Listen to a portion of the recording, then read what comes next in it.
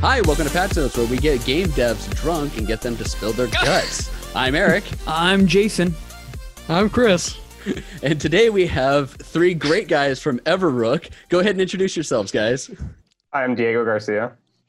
I'm Wyatt Cosmo Young. D. Yeah, Cosmo D. Greg. Yeah. And Wyatt, as he said Sorry. as well, in case the talking went on. There's six of us on this. It's bound to happen, guys. Don't worry. Yep. It's Yeah. okay. So you guys have a great game out that came out on Steam, Switch, and is it on PS4? I forget. No, it's not. No, so just Steam and Switch, right? Yep. And it's called Damaged in Transit. Who That's wants to right. take the lead on telling us what Damaged in Transit is? I can do it. It's actually been a while since I've given this pitch, so I really have to think about it. Dust So off the pitch. Damage in Transit is a split attention game. So you play as the foreman of a delivery company, and you have your two delivery drones, and you need to get their packages to these goals. So the trick is that your controls are only up, down, left, and right, and you're not controlling the drones themselves. You're controlling these arrow tiles on the map. So you have two sort of like independently moving agents that you have to manage and try to like safely get them to the goal without passing them over spikes or launching them into the water. And who's the masochist that decided this was a great idea? That would be Wyatt. Okay, Not the first time. So after anybody Yeah. plays this game, make sure that you find where to find Wyatt, and that's where you send all the hate mail. It looks extremely fun. Chris has been playing it, and it Yeah, also looks extremely difficult. It is. How far Okay, do you so- get to It it, is Chris? key. I started playing a little bit yesterday, so I'm about 6 levels in, I think. Okay. Not, Playing a little bit before the podcast, so mm, to record an episode last night too. Mm. So Yes, we've had a lot of playing and a lot of podcasting because this is our third podcast that we do now. There's a game that really struck me as something that reminded me of it. And tell me if I'm way off base on this, but Ib and Ob. Did you guys ever play that game before? Ib Kind of and like the Ob, same idea where you Looking can, it up. Played that. That's 2-player though, isn't it? it can be. It doesn't have to be though. It's kind of like the same idea as your guys' thing, where it's just like, but it's more platformer rather than a puzzle. Yeah. And so the reason why I bring that up is because what I wanted to ask, and I guess this can go to Wyatt or anybody, what was some of your inspiration behind this idea of a split attention game? I think this game is very much inspired by juggling. So I think a few years back, I kind of dabbled a bit of juggling, just three balls, handling everything. And really, I designed this game to be really to explore, like challenge players on the dynamics of split attention and split management. Interesting. So juggling your packages, so to say, are That's right. the idea behind it. All right, cool. That's interesting. I'm really interested. My favorite thing is I always like to hear about what made people think of this craziness comes out of their mind, because with all these games, just pulling it out of your ass, it's always interesting of where it comes from. Sometimes it's from hate of your mom. Sometimes it's from drinking too much. It's always good to hear where it's coming from. sometimes Oftentimes it's Tor wants drinking to make too you a much. pinball game. Exactly. Sometimes it's just a pinball game. But hey, you know what? Everyone's different. That's what makes it so fun.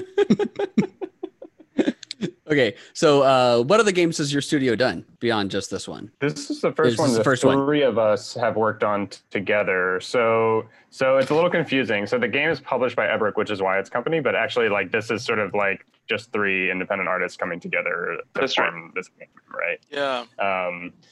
So we've each worked on other games, but together this is the first thing we've done. Yep. What was the We live development in- process like for you guys, being the first one that you've worked on? Anyone have any Together. inside jokes that you want to like expose right now? Saying like, hey, Diego, nastiest farts or whatever you want. I don't know. I'm just trying to throw it out there. Nasty farts with really good bagels.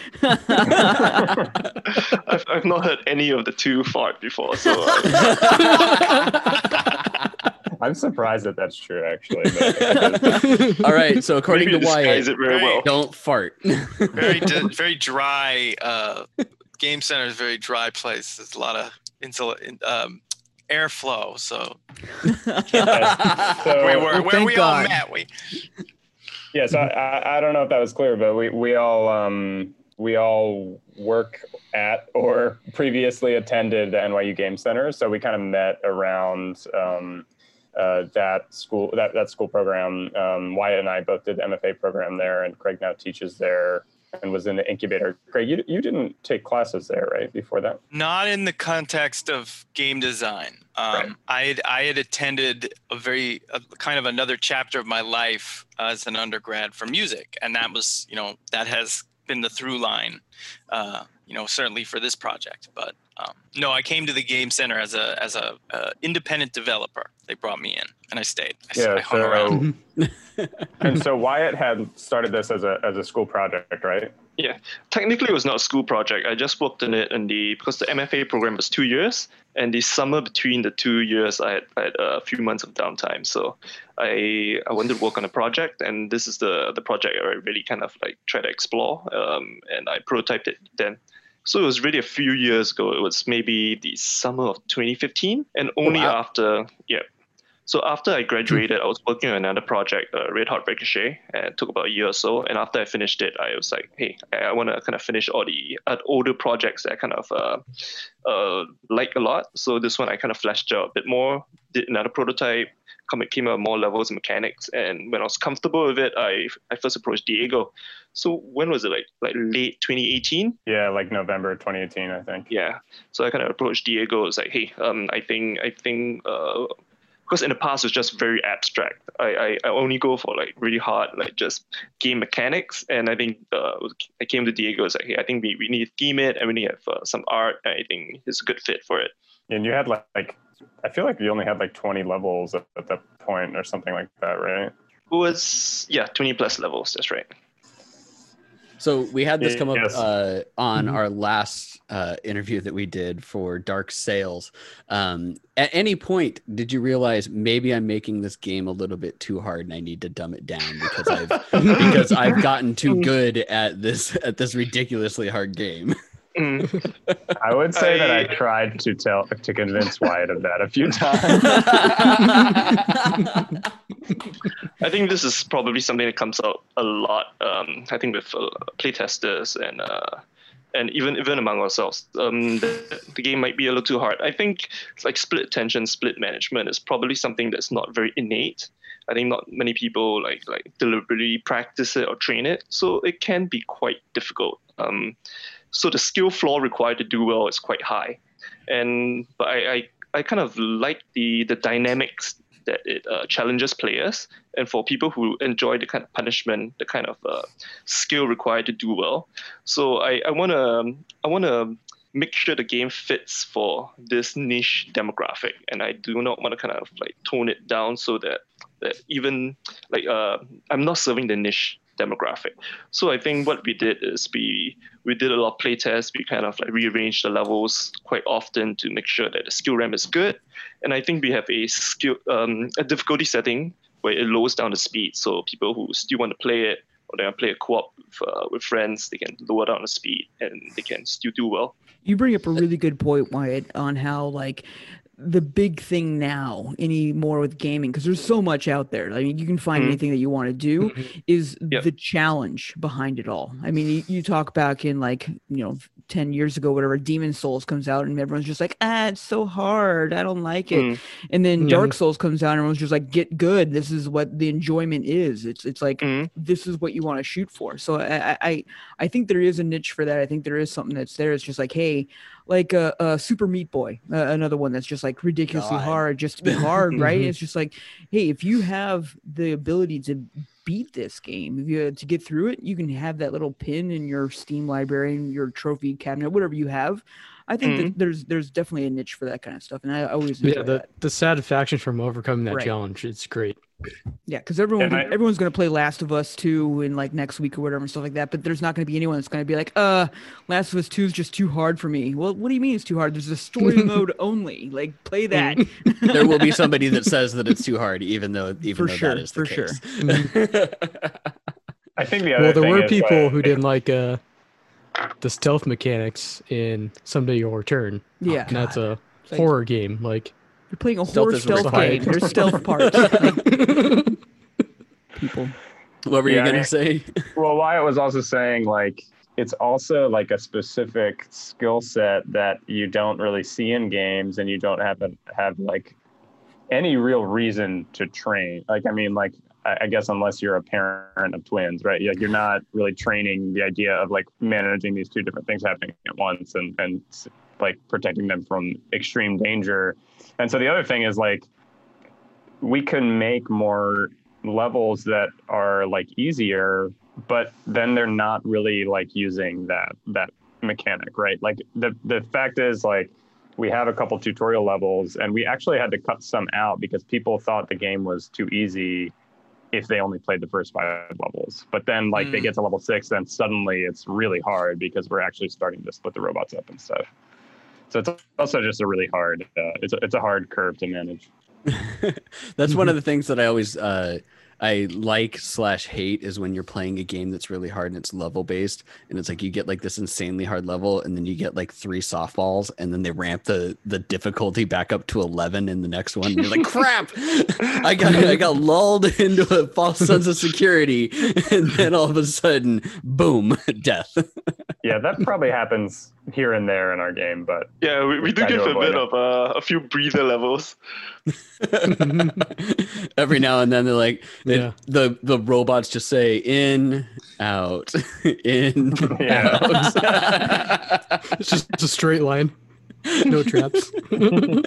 Okay, so Wyatt's was the brains, and you did a lot of the initial coding, I'm assuming, right? Who was doing the character design and whatnot?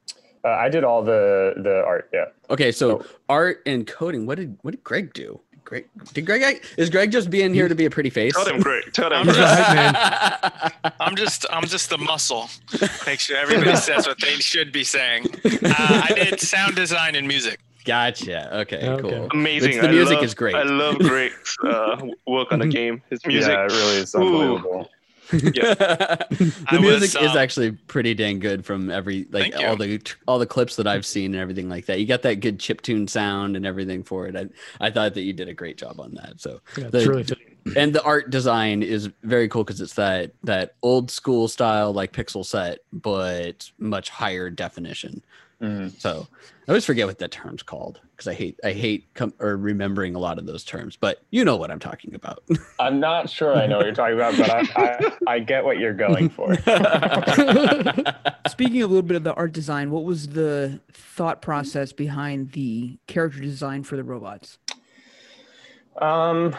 Well, there were a couple things. So actually, when Wyatt first came to me, it was like going to be a fantasy dungeon setting. We were just kind of trying to like, market it to the hardcore gamer, and so we thought we'd just like reach into a common theme, But the more we were thinking about it, you're not really controlling the two characters. So to have the main characters be, two explorers in a dungeon, for example, just kind of didn't match up that much since you can't actually control them. And so we figured maybe robots are something that you have like a little more indirect control over, and they might like scan a tile and respond to the tile, right? And I don't know, I really like I had gone to Spain the summer before, so I was thinking about these seaside towns. I was thinking about like boats and sort of like industry a little bit. I also love the older Mega Man games. I love Misadventures of Tron Bonne. I think you can probably see the like Servbot influence on the Yellow Robot. Oh yeah. Yeah. So I'm just kind of combining some of that stuff. Very nice. Initially, before they were robots, you had them as forklifts, right? You were like forklift drivers, and then there are two forklifts moving around. Yeah. But the robots the second one is set in an Amazon warehouse. Try not to hit the We thought about naming the company something closer to Amazon, but we never really pulled it. You didn't want to do like a veiled commentary on them. Yeah. You could have just called it amazing, and then that would have been fine. This is not a training simulator for Amazon. This is pure entertainment. These Bezobots are doing whatever they want to do for sure. Yeah. Diego, didn't you draw the... Oh, sorry. Diego, didn't you draw the foreman based on Jeff Bezos? Not the foreman, but his boss. Yeah, it's like loose, very, very, very loose. He's bald, basically. It's like the dude's bald. That's what I was gonna say. Every bald guy, Jeff Bezos. Amazing. Super amazing. All right. We'll start delving in some of the hard hitting questions. Is a taco a sandwich? This is interesting. Diego's a food guy in our group. Yeah, I want to hear Diego's take on this one. Is a taco a sandwich? I'm gonna say no. No? Yeah, I'm gonna say no. All right. I'm not gonna ask you to probe into it. Like you start a lot of arguments with it. I feel like a sandwich is between bread and a tortilla is carb but not bread. All right. Awesome. Right. I agree with leavened bread. Sandwich is between leavened bread, I'll say. What about a pita? What about like a gyro? Is a gyro a sandwich then? Yeah, I think it is. Okay. If it's sliced in two, if there's two pieces of bread, it moves towards being categorized as a sandwich. The dual bread bookending. A gyro's like halfway between a tortilla and a hot dog bun. So as New Yorkers, then, so a gyro is it's a hot dog. Does it count if you have one loaf that's cut in half, even though it might connect at the bottom, like a hero sandwich or some deli sandwiches? Yeah. A hot dog is a sandwich. I will maintain. I was alluding to that one because there are a lot of people that say no, hot dog is not a sandwich. Actually, the first game I ever put out commercially was called Heads Up Hot Dogs, which is a game about putting hot dogs on people's heads. And normally hot dogs fell from the sky, and it was hot dogs that you had to catch and save by putting on people's heads. But every level had a bonus sandwich. So I can't in my life ever say a hot dog isn't a sandwich. You have a personal stake in this. Yes. Yeah. I committed to them as a designer. This by far is my absolute favorite thing about Patch Notes, this podcast that we do right now, is hearing about people that have spent time making a game that we probably never would have otherwise heard of. I'm Googling Heads Up Hot Dogs right now, and I'm just absolutely loving the imagery that I'm seeing. It's unfortunately no longer available. It was killed in the Great App Store purge, but do we still have source code? Yeah, I actually found it the other day, so someday maybe I'll. Yeah, where's that 4K update? Let's do it. The remaster. 4K pixel art looks so good. Oh yeah. This also then I think will easily draw to another question that I love to ask, and I think the three of us do. What's the worst game you ever worked on? All three of you. Wow.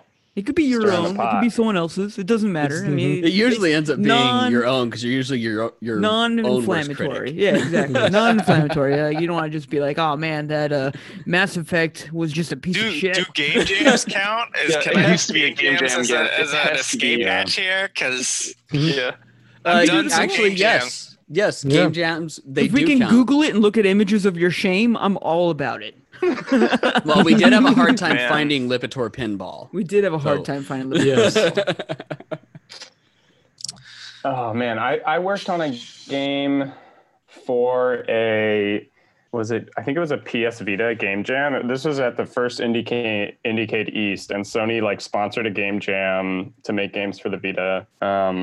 They gave us the Vita dev kit, which had no tools, and we had to learn from scratch in a weekend. And we decided to make a game about a gardening robot, and you started with 8 different plant seeds, and it would give you a target plant, and you had to crossbreed your 8 starting plants until you could make the target plant. And I was the artist, so I had to draw the combinatorial possibilities of all of the plants. Jesus. So I just for an entire weekend was drawing 64 by 64 pixel plants. 8 by 8 my mind's just kind of going real fast. Yeah, what's the exponential? It's 8 times 7 times 6. Yeah, exactly. It's a lot of plants. I mean, luckily I was working on it with my best friends, but man, it was a weekend. I worked on a game where it was a Facebook game. It was a Facebook game jam. It was Facebook was basically paying for content. These different teams were making these games for this jam, and we thought we basically went in. We sort of thought we had a concept in mind, but when we got there, we were like, oh, by the way, you can't use Unity. Like our platform doesn't work with Unity. We're all like ready to like we'd been using Unity. That was like our tool of choice.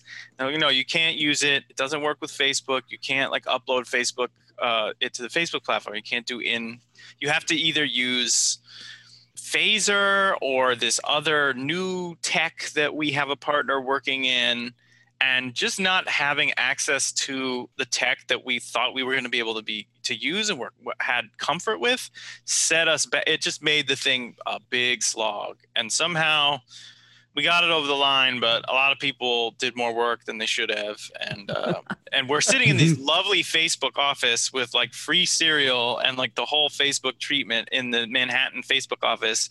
Basically, like our heads are in our hands. I really feel like if you're having a tech-specific game jam, it needs to be marketed around like, come learn this tech. Yeah. We're gonna start it off with a 2-hour workshop, and then you make a game. Like, well, here's what's happening. They had Facebook guys on hand to like help us, but they were kind of junior guys or guys and girls, and all they were doing was playing Slay the Spire on their own laptops.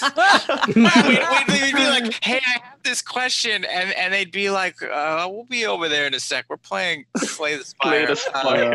Hey, that's a fun game, right? I don't want to throw the hardworking people at Facebook under a bus here, but you asked what the worst experience. Hey, we're not naming any names. It's totally cool. Names. Nobody knows. They'd have to go back to work logs. You think they've got the time for that? what I'm going to take away is the straw man here. Yeah, for sure. Facebook's this. What I'm going to take away from this is that I can get a bunch of people to make a game for me if I just give them free cereal. That's what I got. Yeah. Yes. I'm super excited for that. And a cool office. It was a little easy cash, free cereal, and a lot of staring at a screen. Now, does it count if it's off-brand Captain Crunch? Yeah, was it Marshmallow Mateys or what was it? Come on. I personally am not picky about my cereal. You could give me Cocoa Munchers or Kangaroo Puffs, like whatever you want. Can the office be the conference room at the airport Marriott? I am fine with exotic settings or Marriott's got access to tons of cereal. Yeah, set. Just rent it out for a weekend, Yeah, there we go. Conference room, free games. Cereal. But I can't imagine that feeling. It'd be like Epic Games being like, "Hey, we want you to come down here and make us a game, but you can't use the Unreal Engine. Like, just don't use it." Like, well, okay. Well, also, like if you don't know before you arrive. Yeah, exactly. Yeah. That's what I would say. If we had known, if there had been some communication up front going in, I think maybe we would have done a little bit more prep, a little more homework, but it was a big shocker. And we just had to be like, all right, grab our bowl of, several bowls of cocoa lined up, staring at the screen. The other guys are playing Slay the Spire in the back, and we're just like, okay. Yeah, I was going to say, if they would have just put out there, like, can't use Unity, then people would have been like, fuck. All right, well, I'll go do it anyways. It's free cereal. Yeah. Yeah. So that was that. All right, sound guys get paid in cereal. I know that now for the future. All the crunching. Too much for this game. No, you just bought him a bunch of cereal, like a shit ton of cereal. Just look at it that way, Wyatt. All right, Diego, your turn, Wyatt. some bagels. Spill your guts. What's the worst game? Worst game. So I think it was 2015. It was at GDC. I was in this game jam. The NYU Game Center was having this game jam, and a whole bunch of students were helping out. And it was really set up to not for everyone to do a good job. What they had is like they get a bunch of people, maybe 3 or 4, and they give you 4 hours, and they give you a prompt.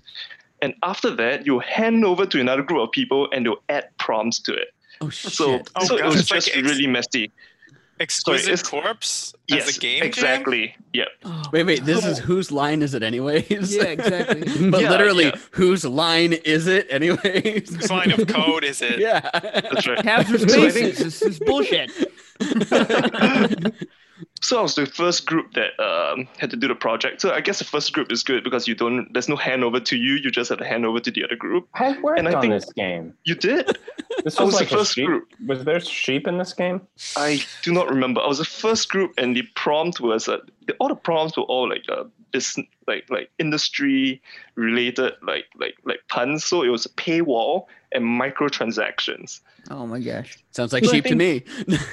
Yep. So I think we had something where you buy stuff and you have to shoot balls and you have to hit down a wall. This is and EA then the if game? you clear the wall, you have to win. And then I think we handed it over to the other group. I'm not sure exactly what happened, but I remember it was a bit of a train wreck. You did it. I think I worked on this, unless they did the same thing the year before. Okay. You will have graduated already. Yeah, that's true. Mm. So they tortured 2 years worth of people at least on this. I think it's yearly that they do this. the same torture. And you were it's a rite of passage.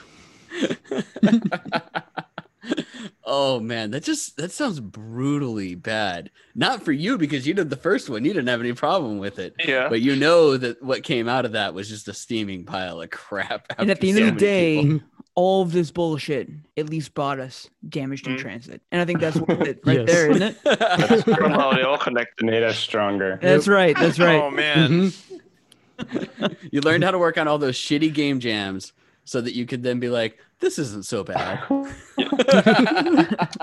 put paywalls in the game. With puzzles. No microtransactions. It was good. So have you guys all lived in New York like all your life, or? I've been here for 10 years. I've been here since I was a college student. Most of my young adult and now professional life. Yeah, I moved here for college as well. I moved here in 2014 to do the master's in game design.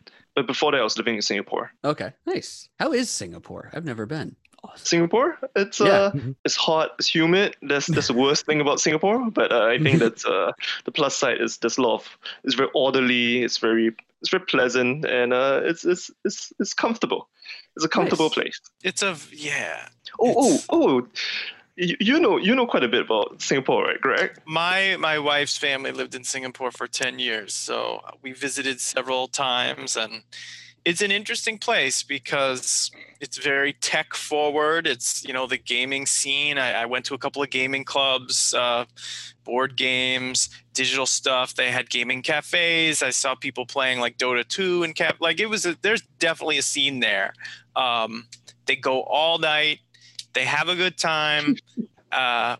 It seems everybody is taken care of in Singapore, and it's in the jungle, and there's tons of shopping, and the food is good. The food's amazing. It's all over the world food, but you have to follow the rules. You, as an outsider, I don't know, Wyatt, you're probably used to this because you grew up there, but as an outsider, $1,000 Singaporean dollars if you litter.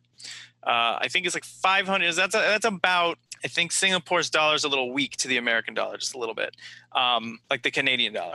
500, I think, if you like spit or something. Like it's like these, and they will fine you. Like I had an open container on the subway which was spotless, and somebody came up to me and was like, and I was like, ugh. So very strict. So you're saying that they do what we should do, and they were very COVID aware beforehand. No spitting in public. They're extremely.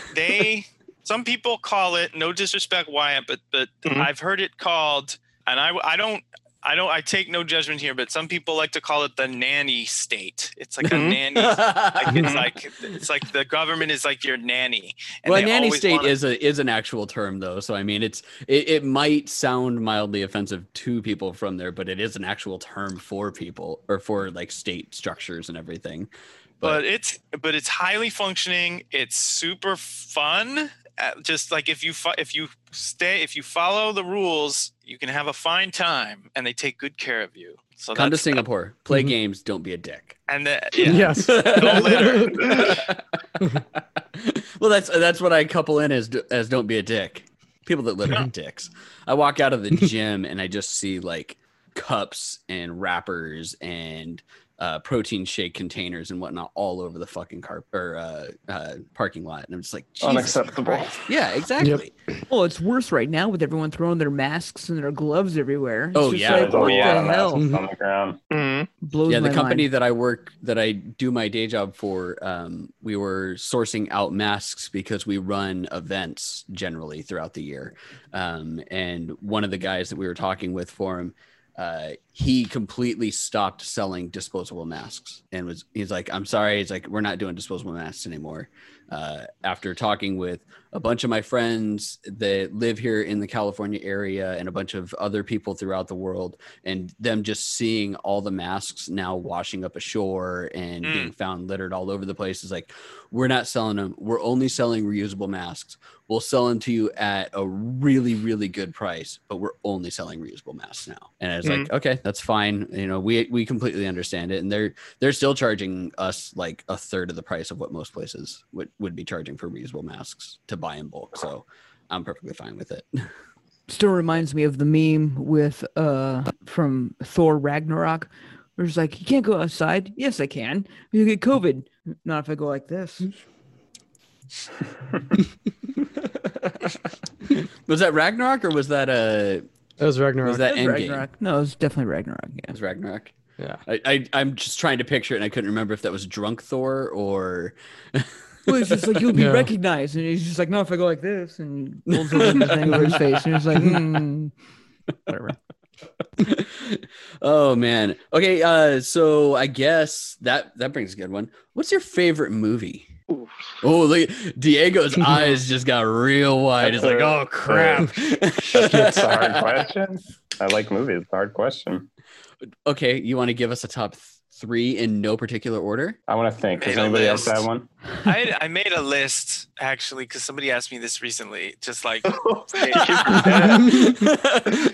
so I was like, you know what? I'll just make this list. And it's helpful because it does kind of inform my music writing sensibilities and like my, what I bring to projects. I was gonna say the sounds guy's probably got it like in like a separate folder that's like labeled like individually for everything for sure. Yeah. Let's see. Well, and that's like one of those things that I learned recently while I was like looking up a bunch of trivia. John Williams has never watched any movie that he's ever scored. Huh. Okay. That makes sense. Never like he's seen the bits and pieces from writing the score, but he's never watched the finished product of any of them. So that means no Star Wars, no Indiana Jones, no E.T. Well, because he worked on it. So. Yeah. That's what we talk about. It's like listening to your own podcast is like this weird form of masturbation. It's like, it just feels weird listening to you talking with your friends about it. And it's like, I totally imagine that that's kind of what he feels like. It's either A, I'm done with it, or B, I really just don't want to do that to myself. Looking at this list, I guess if I were to pick one, I really like, actually, one of these stands out for the purposes of sound design. I really like it because of its use of sound design. It's the film The Conversation. Are you all familiar with The Conversation? It was Coppola's film that he made between the two Godfathers. So he made Godfather 1, then he made The Conversation, then he made Godfather 2. So he's already like on a tear. He makes this film in the middle. It has a young Harrison Ford in it. It has Gene Hackman in it. And what's so cool about this film, in addition to it just being this amazing psychological mystery, is its use of sound. It uses sound to. This guy is a surveillance guy, and he's reconstructing a conversation that could be about planning a murder. And big influence on me, for sure. The Conversation. Awesome. I've heard of it. I've never seen it, though. So that's really good. I actually wrote that down. I'm like, okay, I haven't watched it. I guess I'll have to watch that. It's awesome. It's super cool. Super cool. Kind of a deep cut, but not even really a deep cut, but it's like a it's I don't know if it's streamable. Like I saw it back in the day. I watched it. I actually watched like the first 15 minutes streaming like a month ago. So it's definitely available somewhere. Okay. You know where it probably is? Amazon. No, I don't remember. Forklift. Yes. Amazing Zion. It is. Diego, Amazon. have you thought enough, or do we need to jump to Wyatt? Yeah, no, I guess like the movie that I most often will like make people watch if they haven't seen is a movie called Tampopo. Do you know this movie? It's yes. It's a Japanese comedy from the 80s by a director like not really known for that much stuff, Juzo Itami. He's kind of known in Japan, but not really much here. But Tampopo is this like cult film. So the whole thing, or the main thread, is it's about this woman who has inherited her dead husband's ramen shop, but she's not very good at making ramen. And these truckers come through town and they taste her ramen and they're like, frankly, your ramen is bad. And she basically like hires not she doesn't pay them, but she like convinces them to teach her to make the best ramen, and it becomes this like weird, like they call it the first spaghetti western because it's like about noodles, but it's like shot, it's like made in the style of an old western, but it's like kind of a heist movie because they're like stealing other people's recipes, and then it has all these weird vignettes about food, like this group of homeless people that are like connoisseurs of food, and they're like drinking the wine they found in the trash outside the nice French restaurant and stuff. It's so good. It's one of the funniest movies I've ever seen. It's pretty amazing. It's definitely, if you like ramen and food in general, Tampopo's is pretty rad. I like all those things. You're gonna boo me to the ends of the earth, but the entire movie you described was a movie that I watched in 2008 called The Ramen Girl. No. I started and stopped The Ramen Girl once, and I will tell you that I gotta look at this.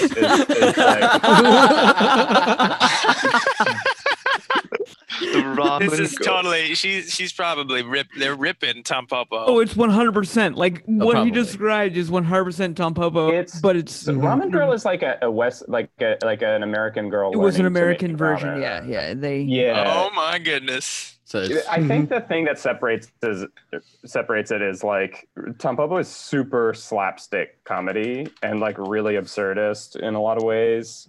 I don't know. Like It's a lot very of good. I recommend Ramen it. Girl, like a lot is of the Japanese Netflix adaptation. comedies. There's also like I don't think it's an adaptation. I will also say that when I was in Japan, like every ramen shop claimed to be the ramen shop that Tampopo was based on. Just like every coffee shop in New York has the world's best coffee, right? So or the best pizza. Ray's The original Pizza. Ray's, Pizza, yeah. yeah. It's the original Ray's pizza. This is the one. This is the original Ray's. What about that guy down the street? Fuck him. What if that one says the original race? The originalist of the Rays. the NYU Game Center used to get their pizza from a place called Not Ray's. So I remember Nice. Not Ray's is still going strong. Not being Ray's. That's probably the original race. They just decided to be like, totally ironic with it. Yeah. All right, Screw Wyatt, mistakes. We'll be it's not your race. turn. Favorite movie? I probably would say Pulp Fiction. Pulp Fiction. That's a solid choice. Solid. Yeah. Yep. I always Very like a little good. bit of intrigue. There's all these moving parts and trying to figure out how everything pieces together. Interesting, weird, quirky conversations, dark humor. It's very much up my alley. Yeah. So Tarantino, you man. would say Pulp Fiction over Reservoir Dogs then? Yeah. Okay. I had that conversation like a week ago with one of my friends of like, we were trying to decide Pulp Fiction or Reservoir Dogs. And he's like, whichever one you choose really says something about you. What does it say? You're a little bit more on the sadistic side if you like Reservoir Dogs, because Okay. if you think Reservoir Dogs is it, I mean, the whole ear cutting off scene and like all that stuff, like everything about Reservoir Dogs is definitely much more sadistic than that. And I was like, I could see that, but It's I a like great both scene, of though. them. Yes, it is a great scene. Just dancing to the song in preparation middle for with the you. cutting. Yeah. Yeah, I and think, what's the comedian's name that does the thing? I always forget his name. That does the radio voiceover. He's the radio DJ. He's got that really dry delivery. He was the couch guy in Half Baked. Jason remembers that now. Oh man, I always forget his name, and now it's gonna piss me off. Even if you said his name, like nobody will recognize it. It's like you might Jim Basic, and it's just like, oh yeah, totally. Like Totally, I know Jim Basic. yeah, yeah, that's Funny it. guy. That was it. I totally just nailed even it. right.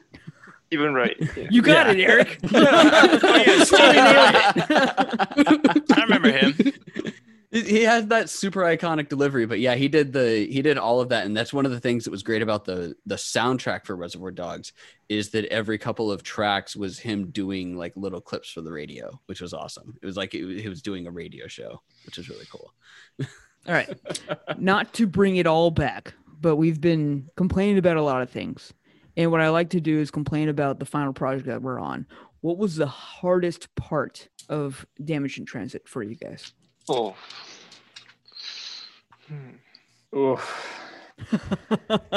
That's a lot of oofs. Yeah, there's a lot of oofs. Everything. For me, play testing. I mean, I kind of had it. I kind of had it easy in that I think there was only one or two tracks that I needed to just start from the top and rethink them. But this was not, at least from where I'm sitting, it was not a difficult delivery. It was definitely, it was fun. It was fun, and I've told you both this. It was a fun game to work on, and that I hope comes out in the audio portion. It shouldn't sound labored. It shouldn't sound like there's a lot of intensity there. It should sound like it's just flowing out of the speakers. And the sound is popping out too, and there's joy. So if there was any like real hard work that was more than just me head down doing it, that was like from a place of torture or from a place of like, oh God, why? I don't really feel like that was happening from my end. Certainly not compared to other projects. Or I worked really hard to like obscure that. Hatred for us. That, yeah. Oh God! He's just the sound of like, the splash. Diego and Wyatt made me do just all these beeps and boops. This is bullshit. I will say it's nice to hear that from Greg, because I do feel like I often felt like I was like, Greg, this is great, but it's not perfect, and I want it this way, so do it again. I'm no stranger to that, though. Like that's like kind of how it has to like be. It's the job, I was gonna say with the sound guy, that's kind of it goes with that. It's the same as the like it's about on par with what you do, Diego, with the character design, where then you take it to Wyatt, and Wyatt's like, I don't like this color combination. Can you redo this color combination? And then it's like, well, now I want this color to be back one color. Yeah, we actually don't speak anymore. We're making it special. The reason that you guys are all separate is not because of COVID. It does make me wonder, though, like, at least with sound design and music, like how many people who are in that space just ace it out of the gate, like somebody on the tier of like a John Williams or a Disaster Piece or somebody of that, who just comes in with such a strong identity and such a strong, they already have an authorial power. Does the director just get out of their way, or is the collaboration ongoing? I sort of see it as like a collaborative dialogue. I don't see it as like not enough of this, more of that. I see it as like we're working towards an arrival point together. Well, I think that we got a very good depiction of that with Mick Gordon in the new Doom Eternal's like soundtrack and whatnot. Because like Mick Gordon nailed it out of the park with Doom, and then for some reason they thought like, yeah, we don't need you to do all the music for this, so we're gonna mix some of it ourselves. Yeah, that was a good one too. To Doom Eternal is what you're talking about. Yeah. I think that would be the one thing. It's like nobody is kept out of it. I'm sure Nobuo Uematsu had issues in the Final Fantasy ones as well too. Always, it's never exactly how the director wants it. No one gets it. Because I think with Mick Gordon and Doom Eternal, I think Bethesda thought he wasn't going to get done in time. So we're going to start mixing some songs ourselves. And then mixing his music too. They're starting mixing like some of his before he got to mix it. You don't nix the mix, man. You don't nix the mix. All right, Wyatt or Diego, you're up next. Spill your guts. Are you ready, Diego? I can go. You want to go or you want me to go? So the hardest I'll go. So the hardest part I think was last year New Year's Eve. I was trying to prepare a build for MagFest because I think MagFest was on 2nd of January this year. Are you familiar with MagFest? Is everyone familiar? So it's like a festival that happens at National Harbor, and so I was showing Damage in Transit there. I was preparing a build, and somehow, because there are a lot of things that require me to update Unity, and so I kind of updated it because of I just had to get the version updated, and getting the development on the Switch, something happened where the tile map system didn't work with the new how Switch was being developed, and essentially I think I spent maybe 18, 19 hours trying to resolve the problem. So I kind of worked all through New Year's, from 31st December all the way to 1st January before I could get on a car with my friend to get to MagFest. I was not able to solve it, and I kind of did a hacky kind of trick to do it so that I can at least show the game. And, Smoke and mirrors. That was that was pretty intense. Yeah, a bit of panic, and it's like, oh man, I just need to get it done. I'm just all by myself in my apartment because everyone's away for like New Year's, and I was just trying to get it done. Oh, you didn't even have like a significant other just sitting in the other room like this with their arms crossed going, I should be fucking out for New Year's right now. No, I was just working, and I was not sure that it could be solved, so I just kept going. It was like 7, 8 a.m. before I kind of was like, okay, this is it. But I'm just gonna have this working like this. Oh man, that sounds horrible.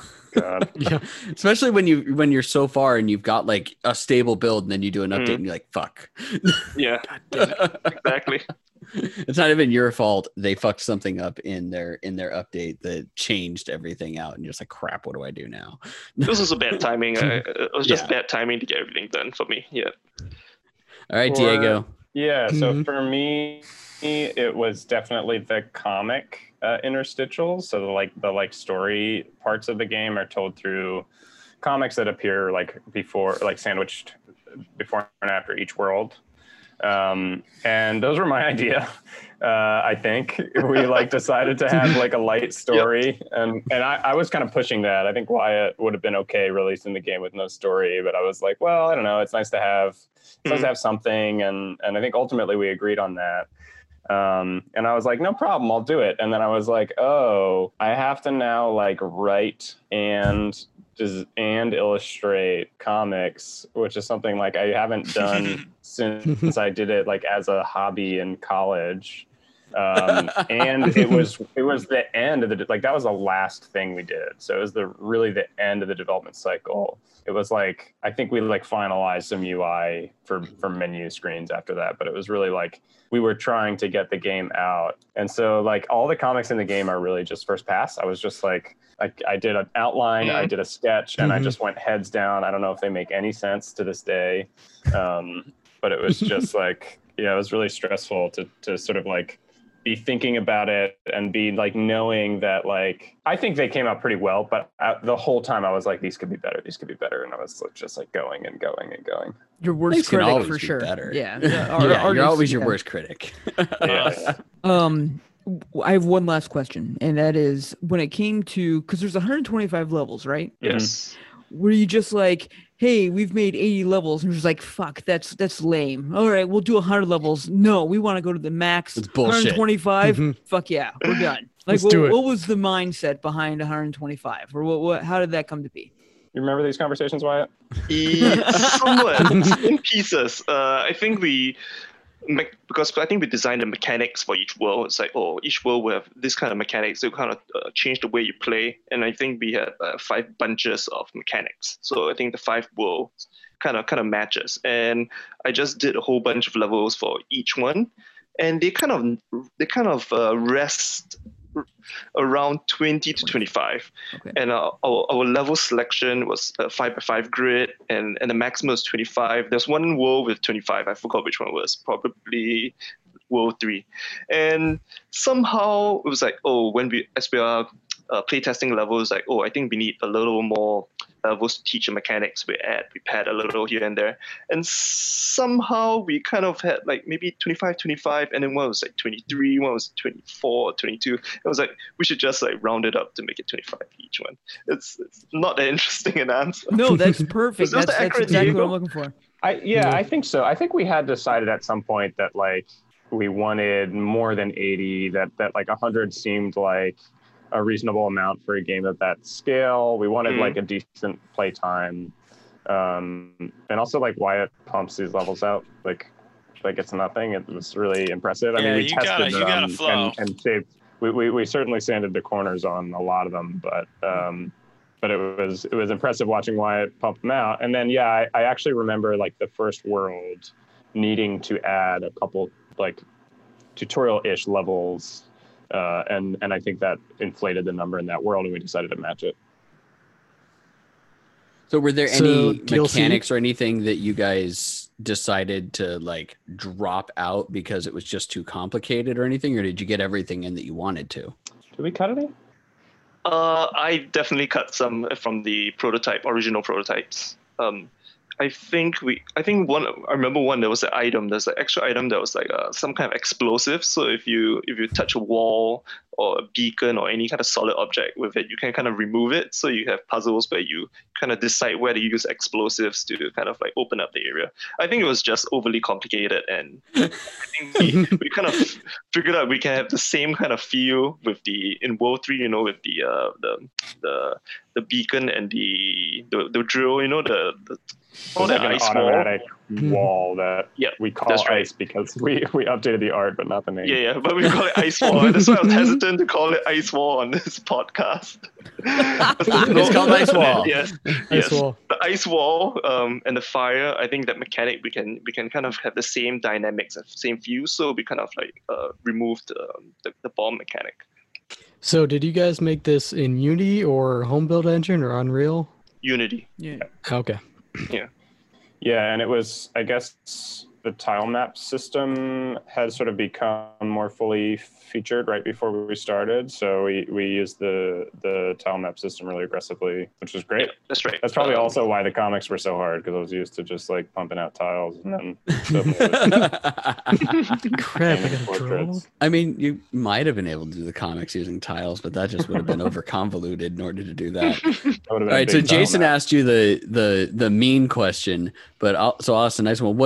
What did you guys enjoy the most out of working together and making this game? Let's all sing Kumbaya together and I don't know. give a big group hug.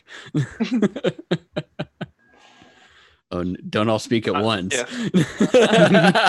I just really liked making them, you know, any excuse I can get to roll up my sleeves and make some new tracks that are going to push me into an interesting creative place. I'll take it. So Diego gave it to me, and we put our heads together. It felt like, at least from where I'm sitting, it felt like a good meeting of minds, you know, because we all are kind of doing our own thing, and then we come together, we form up, we trade ideas around, and make something bigger than the sum. So I think all of that is just really satisfying. And I was writing in a style that I hadn't really done before. I hadn't really used a lot of chiptune texture that combined with live instrumentation. It was like I was trying to capture a new feel for the setting, which I'd never really done.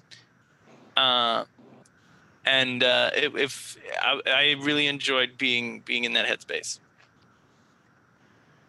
Yeah, I mean, in some ways, it's kind of like the indie ideal, right? Like we all came together and were able to sort of do exactly what we wanted, but with just the right amount of pushback. You know, like I don't think I ever felt constrained to do something that I didn't want to do, but I also felt like, you know, I had a nice amount of critical view at what I was doing, so I could improve it when I needed to.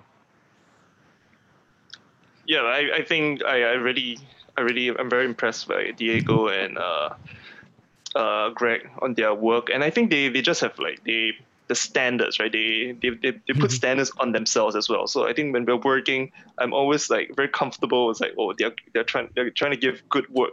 We're collaborating, and they're trying to put in their best, and I really appreciate it. And I think I really like how the project came out, and enjoyed working with them quite a bit. We also went to Montreal to show the game, which was a blast for me. Oh, yeah, I mean, like I basically went on vacation as part of the game, and that was great.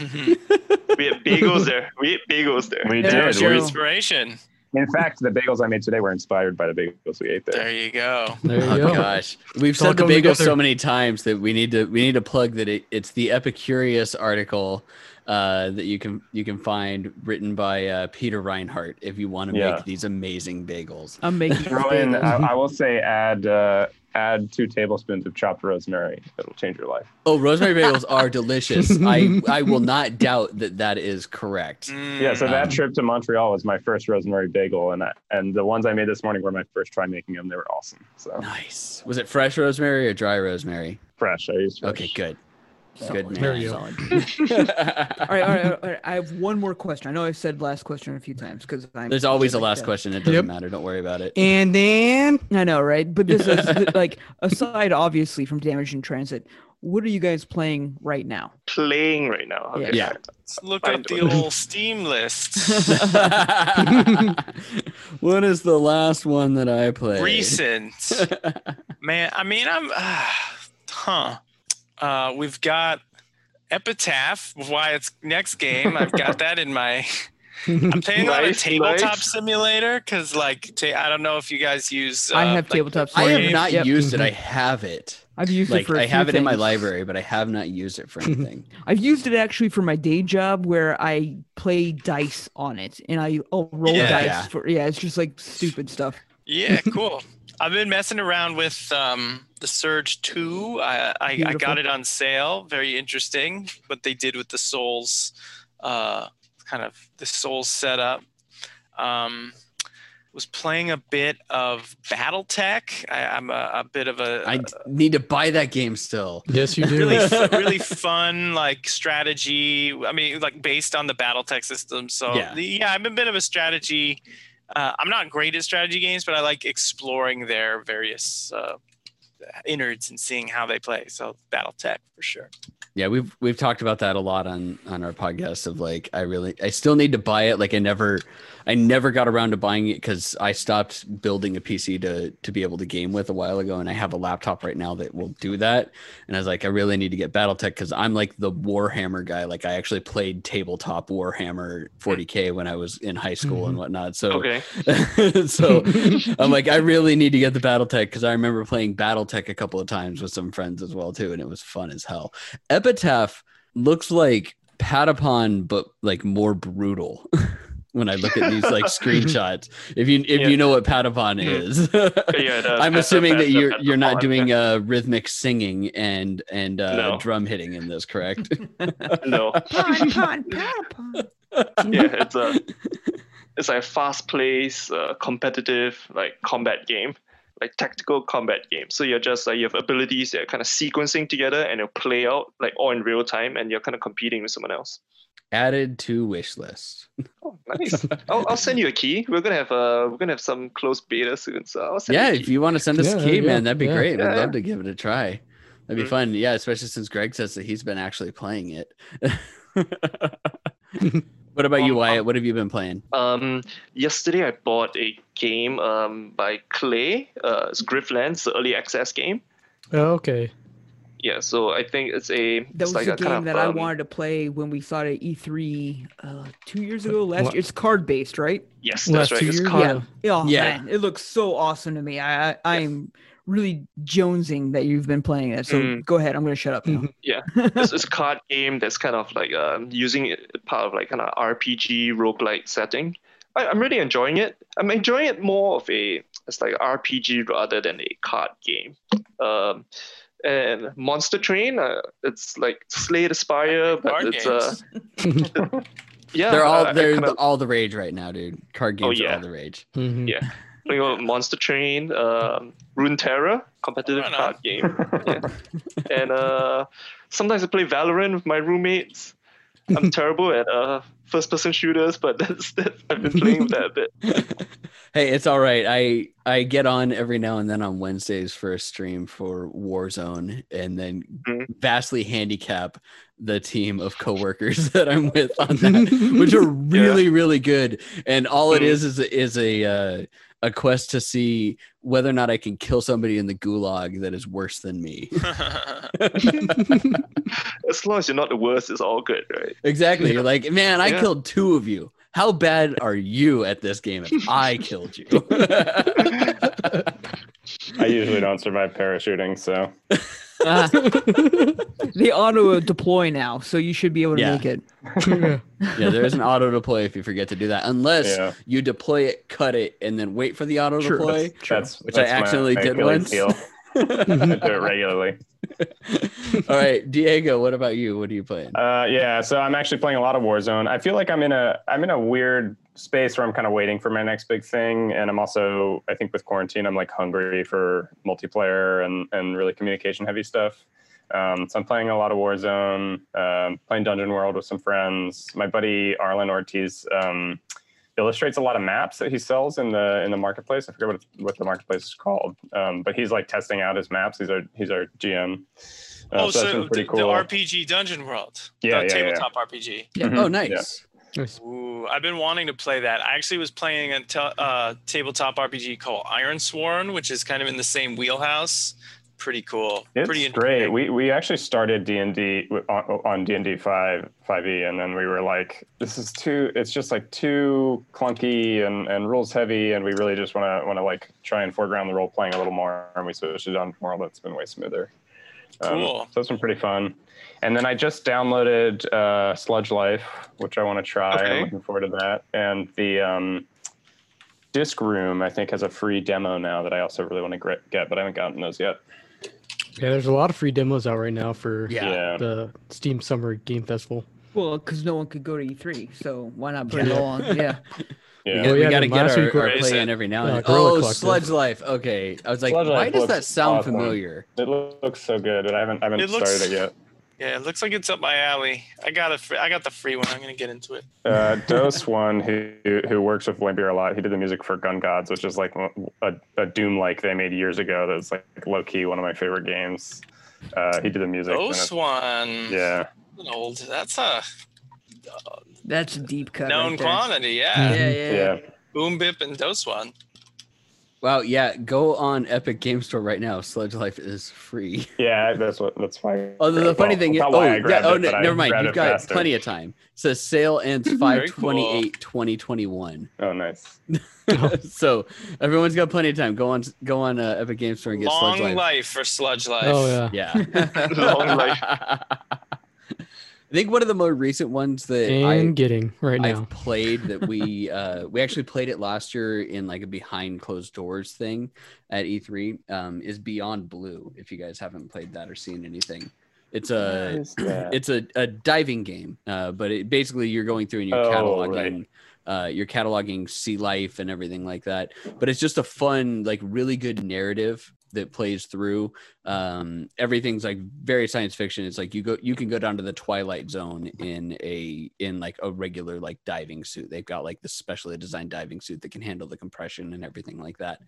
Because they worked with the BBC on it and looked at where technology would potentially be as well to make it not too science fiction-y. That's awesome. But yeah, I'm glad to hear that. Yeah, they got a lot of like mini documentaries in there that they did in conjunction with the BBC, and the BBC gave them a ton of footage from Blue Planet that they could use to create the different like sea life and the different areas, like the magma fields that you go through and the brine pools that you go through and everything like that. But that came out recently. To all their footage, I think. Yeah, everything. They gave them everything and everything a ton of cut money. off. Yeah. Very cool. Yeah, I've been curious about that. I follow one of the devs and I've been seeing them post a lot, but I wasn't sure I don't know how much I would be able to bite into that game, but it sounds great. I'm gonna grab it. It's a good quick game. It's probably about 8 hours, maybe 10. I forget exactly how long I played it. That's perfect. It went pretty quick. But each of the levels, like if you want to complete it to where you get every single fucking fish, because there's specific numbers of fish that you need to get in order to get a proper AR scan of them so that it can create a full 3D representation of it. So if you go through that, like it'll take a long time to be a completionist with it. But if you go through and you do the story and you do a pretty good job of getting it, I think I completed like 2 or 3 fish or 2 or 3 different sets. It took me about 8 hours or so, but it's a fun game. And the devs are actually all based out of here in Phoenix. Like we met them, we were talking with them for like 45 minutes. And then we realized that my old office was literally 5 minutes from their current office. So awesome. we were like, yeah, have you ever gone to the Sonic down the street? They're like, yeah, all the time. It's like, I know what building you're in. You guys get food trucks every Tuesday. And they're like, yeah. I was just watching a stream and someone showed me Ace of Seafood. Have you seen that? Ace of Seafood? This is very tangential now. It's an Ace Combat game. What? But you are fish. Flying fish? No, you're like under the ocean. Oh shit! It's Ace Combat underwater, and it looks like super janky, but also like unbelievable. Holy crap! It looks fucking crazy. There's a giant fish taking on a nuclear sub. It looks like in one of these pictures. Nice. I want the like Beyond Blue Ace of Seafood DLC really bad. That's they already have that technically. It's what's the shark game? Oh yeah, Man-Eater. Man-Eater. Which I still really want to play, even though it's gotten like a solid 6 out of 10, maybe 5 out of 10 from everybody. This looks crazy. Ace of Seafood. It's only $12 too. I gotta log in like a minute plus. So let's wrap it up. Let's wrap it up. That's fine. All right. Thank you guys for joining us, Diego, Greg, and Wyatt. Thank you for joining us on this. I'm really glad that we had a chance to talk with you guys about Lost in Transit and just random bullshit in general. Damage in Transit. Damage in Transit, not Lost in Transit. Yeah. Sorry, the giant thing of whiskey and the beer that I had already has gotten in my head. But thank you guys very much for coming on with us. Yeah, this has been awesome. My pleasure. Thank you. Thank you for having me. Thank you very much, guys. And for everybody out there, we'll see you guys on the next one. Who knows what great developer we'll have.